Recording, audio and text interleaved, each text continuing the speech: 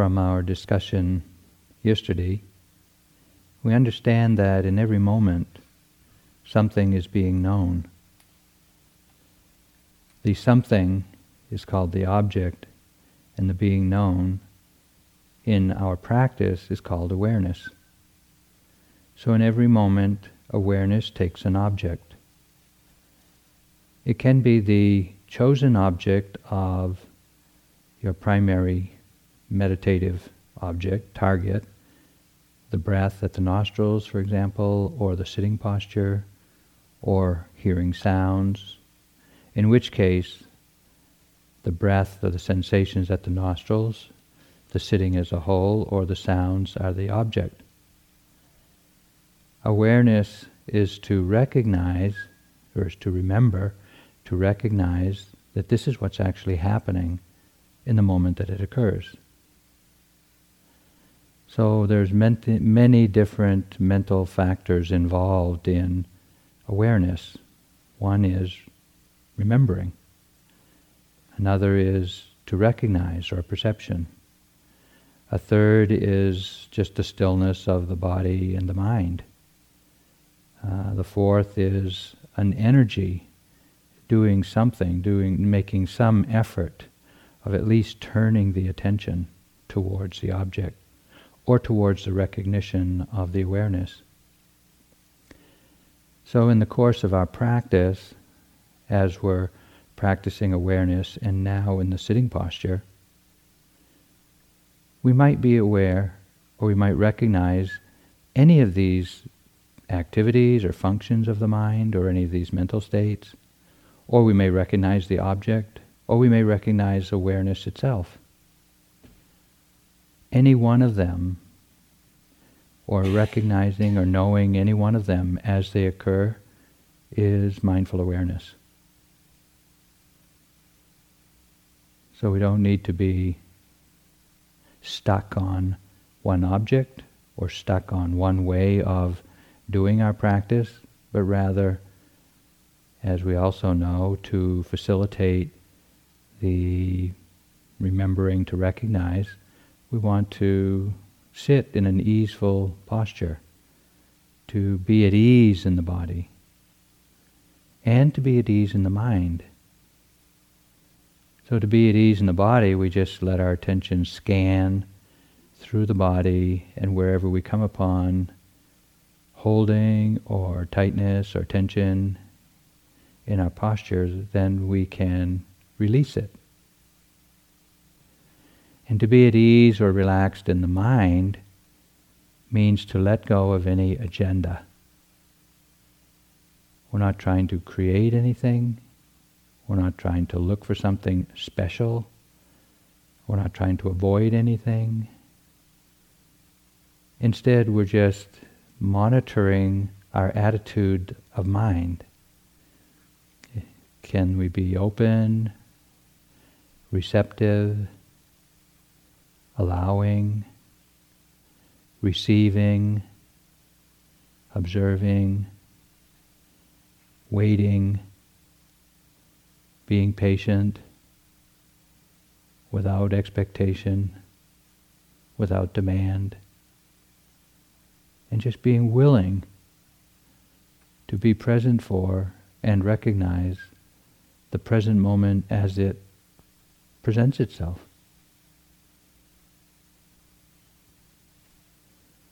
So any of these attitudes of mind involve mental factors, they involve thinking of one sort or another. And this kind of thinking, or this kind of monitoring your practice, is a skillful use of thought in practice. Not all thinking is bad, wrong, or unskillful. Remembering how to practice and applying what you remember, monitoring it, this is skillful use of thought that supports the development of awareness.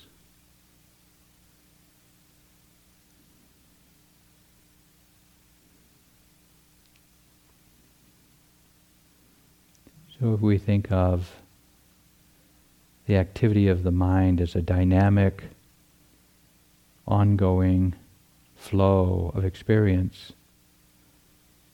There's knowing this, knowing that, thinking, planning, figuring out, commenting, wondering, observing, remembering, recognizing, liking, disliking. The mind is alive, it's moving, it's dynamic. It's a verb. Settle back into the activity of the mind, or the awareness of the activity of the mind, remembering to recognize what the quality of activity is.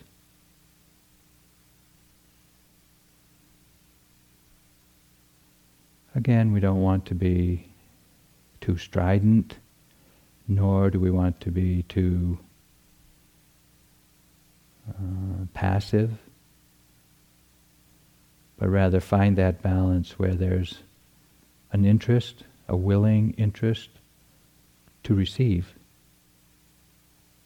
and observe, feeling our way into each moment's experience.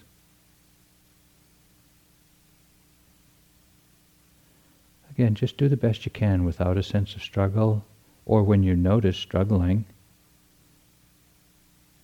What happens when you notice struggling's happening?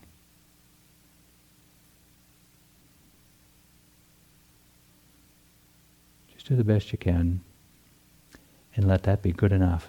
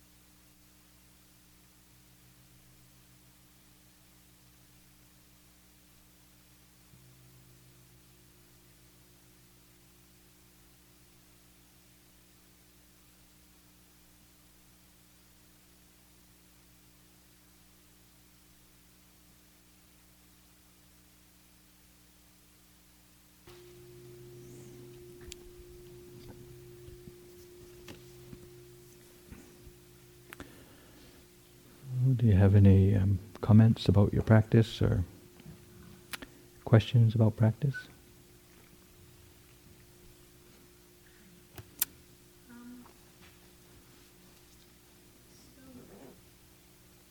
I may have misunderstood something you said. I need clarification. So if we get into our practice, we take an object, breath, breathing body. And so say you want to do jhana practice. You say you want to do? Say I want to do jhana practice. I think I heard you say that the only object for jhana practice is concept. Yes. So how does that, how is that, like if I'm doing a breathing body meditation, and of course as I go along, the mental proliferation goes down, and the mind begins to clarify. Oh, is breathing body a concept? I've never done jhana practice with the body, but usually what I've heard for people that want to do jhana practice, they use the breath at the nostrils, and because I haven't done it, I can't offer really any precise guidance, other than to say that with a certain continuity of knowing the breathing in and breathing out, then there arises a mental object. Then that becomes the object that you use for the jhana practice. Up until that point, it's really just mindfulness practice, until there's enough continuity for a mental sign, and then you use that for the conceptual object for jhana. Could you give me some examples? For instance, would that be like knowing or? No. I've done kasina practice. So kasina practice is, you have a color, a disc of a certain color, blue in my case, and then you look at that blue color, the blue disc, and then you close your eyes and you reconnect with that image that you had. And of course, it's not very easy initially, but you keep trying it, you keep doing it. Eventually, you'll be able to have a mental image, not of that which you've seen, but it's the mental image of it. Mm-hmm. Mm. But this is the very abbreviated, this is not instructions that you can actually practice with any success, believe me. You'll need a little more guidance than that. But it's a mental image, it becomes a mental image. Yeah. So we're not teaching jhana practice here. But you can try, you can do what you wish, but...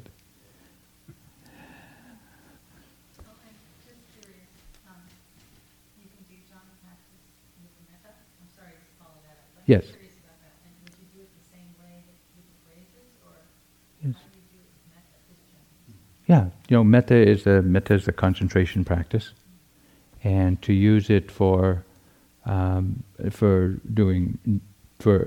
jhanas, you do it the same way as you do. Well, I don't know how you do it, but phrases and individuals and things like that.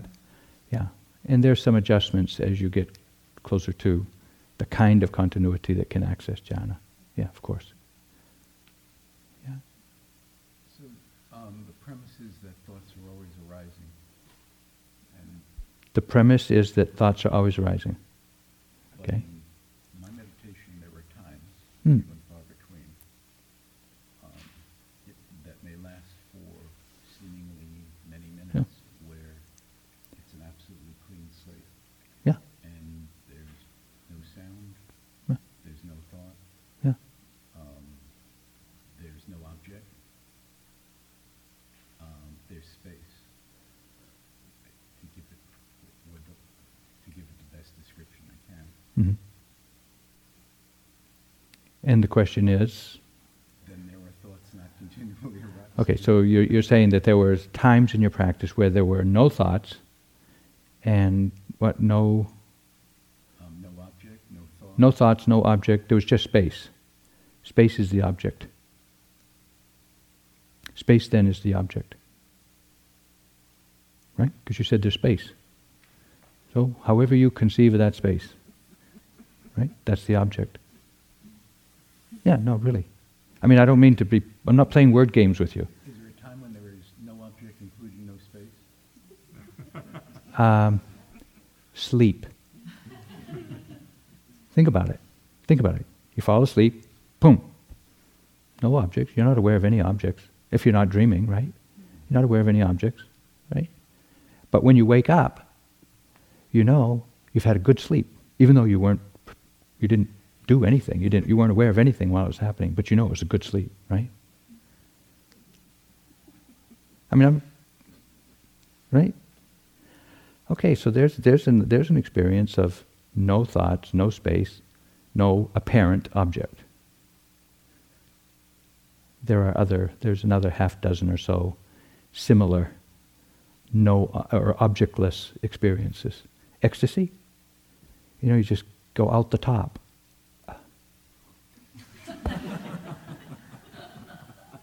Gone, lost, no object, right? And there are other experiences like that. So, I'll let you catalog them. And as you bring them to me for kind of a review, I'll let you know what's going on there. Yeah. I think I had a similar experience, and the way I conceptualized it in my mind was as I let go of trying to follow, the mind is so busy trying to follow the object. Okay, now the object is this, now it's that. That becomes sort of a control mechanism, if you will. And so I kind of just gradually let go of trying to follow every object that arose, to the point where I realized that self is trying to get somewhere. I'm trying to, and as I let go of that, it seems as if I even noticed a tightness in my body at one point. It's like a grasping kind of feeling, and then it became more relaxing just to let go of it and have that spacious kind of awareness of it, space as an object, if you will. And even there, breathing into that sort of became more expansive.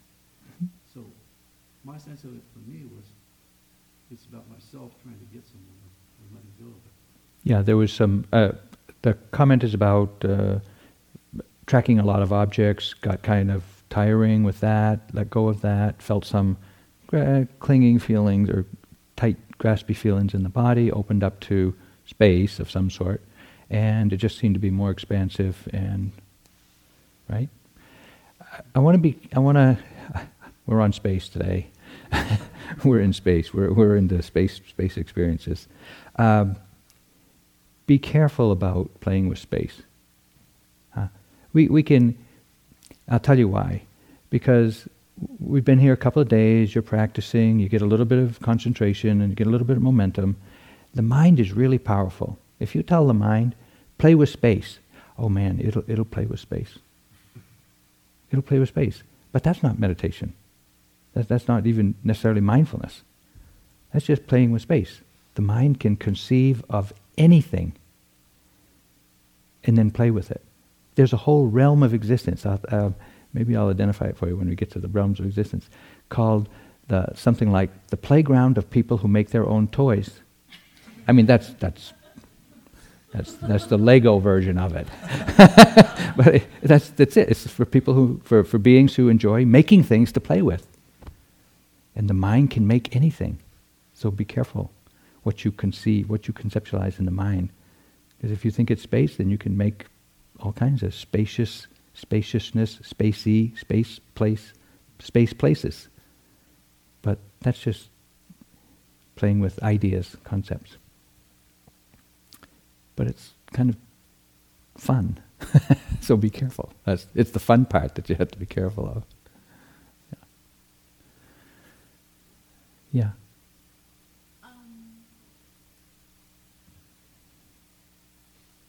I'm watching my experience of this retreat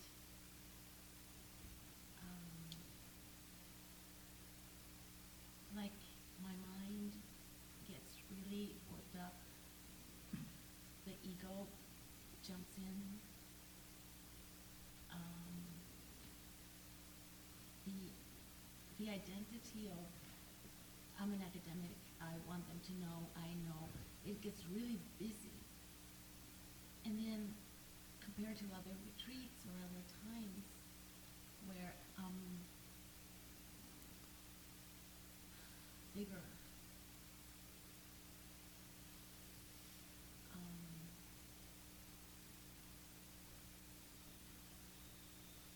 it's something like breathing. It's like I get into the mind and the reading and the charts, and I'm like that little cell that's missing a word,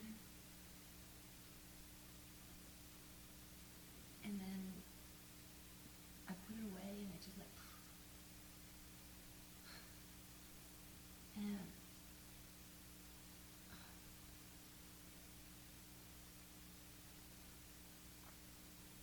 then I get into the citations and the sources. And then there's gratitude for you putting it all together and it's synopses, and then it doesn't really matter. And then I'm all over the map.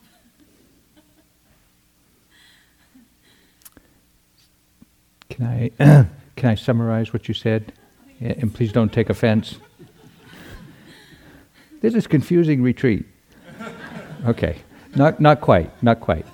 But there is a lot of conceptualizing, and I mean this whole booklet is just concepts and ideas, and it's thinking. It's using a lot of thought process to understand, to look at, to compare your experience, to see how it maps your experience. There's a lot of that mental activity, which is not what we do in most retreats. It's true. But I just want to say that we only do that for these 3 hours in the afternoon, and then we try to put you back into the usual retreat space of just forget all that things, forget everything in the book, just do your practice your mindfulness, be with the breath, settle down, do your metta, open up, relax, be as continuous as you can. Let that booklet go. Don't look at it. Come back for 2 hours in the afternoon, 3 hours in the afternoon, do it again. And gradually some of the ideas will seep in, and they'll be reflective of your experience, really. You'll see that, oh, this is a map of the mind, and this is how you understand your mind. But be careful about trying to take it all in and make sense of it in the practice that you're doing today. Going to be hard. Yeah. But just know this is a different kind of retreat for sure, because there's a lot more of this, academic, conceptual mapping. Yeah. But it's like I tingle. You tingle. Yeah, I'm tingling right now because my mind gets so stimulated. It's just a great feeling. So I guess I'm trying to integrate the sensory. I'm working on the connection between brain and body, and it's one. But in academia, we're severing ourselves. So at least that's what I've had to do. But it's very somatic. Very somatic. It's in the body. Hmm. And I guess it's just how can I hold in the same space all these thoughts at the same time, the sensations that they bring up without, sure. That it's a transition. Yeah, I think. I'm going to go into the transition, Yeah. It's not like one or the other. I want to stay in that I'm able to, but I want to be able to move between. And just hold that one sharp space that the line just moves so fast. Yes, I agree. There's a lot of mental stuff going on, and it can stimulate a lot. I mean, the mind and the body are talking to each other all the time, right? They're just talking to each other all the time. What you do with your mind is going to affect how you feel in the body. What you do with the body is going to affect how you feel in the mind. So what I hear you saying is it's really dynamic in there. And there's a lot of mental stuff, and there's a lot of somatic or physical stuff. And just let the mind be really fluid. Let your practice be really fluid. When you're noticing tingling, just be with the tingling. When you notice thinking, be with the thinking. When you notice confusion, be with confusion. If you notice, I like this, then notice the liking. Just be with each experience as just another object being known. Object being known. Some of it is somatic, being known. Some of it's mental, being known. Some of it's affective or emotional, being known. Something being known. Something. What is being known is going to change forever. Right? What we're cultivating here is this awareness. Recognize this. Don't chase this. Recognize this.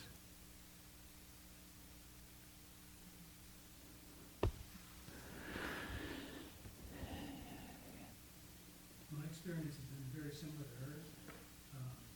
And today what I found was very helpful for me is just when I start to get off into discursive thinking, or recognize that, I just say to myself, yes. I'm just accepting every single thing, be it discursive thinking, be it the overactive sensation in the body, I just, yes, yes, yes. And that seems to help bring me a little bit back to center. So the comment was, just say yes to everything. It's the anti-Nancy Reagan practice.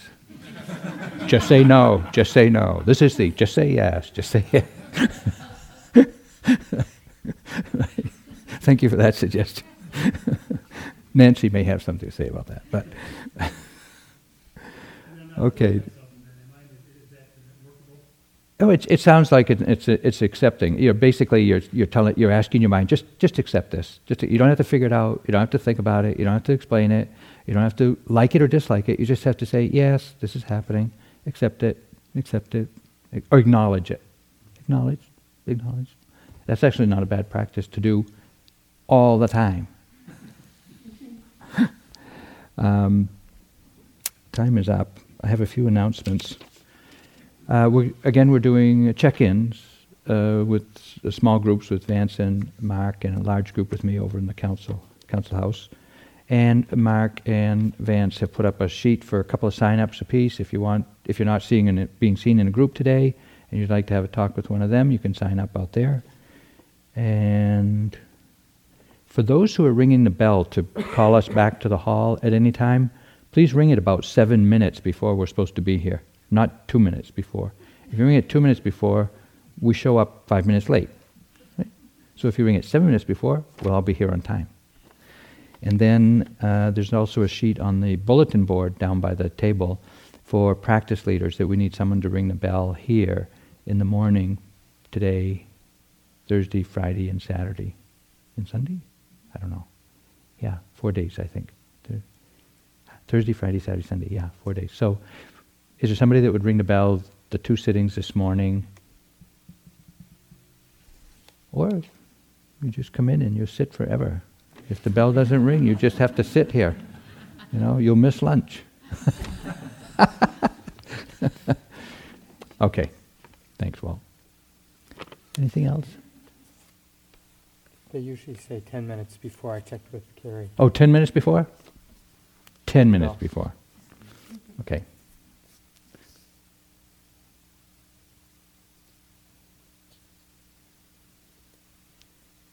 Enjoy your day.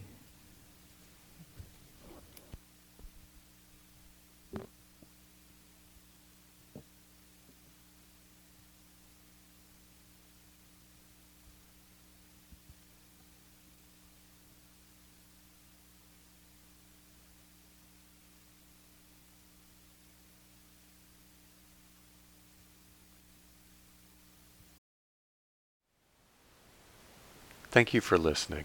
To learn how you can support the teachers and Dharma Seed, please visit dharmaseed.org/donate.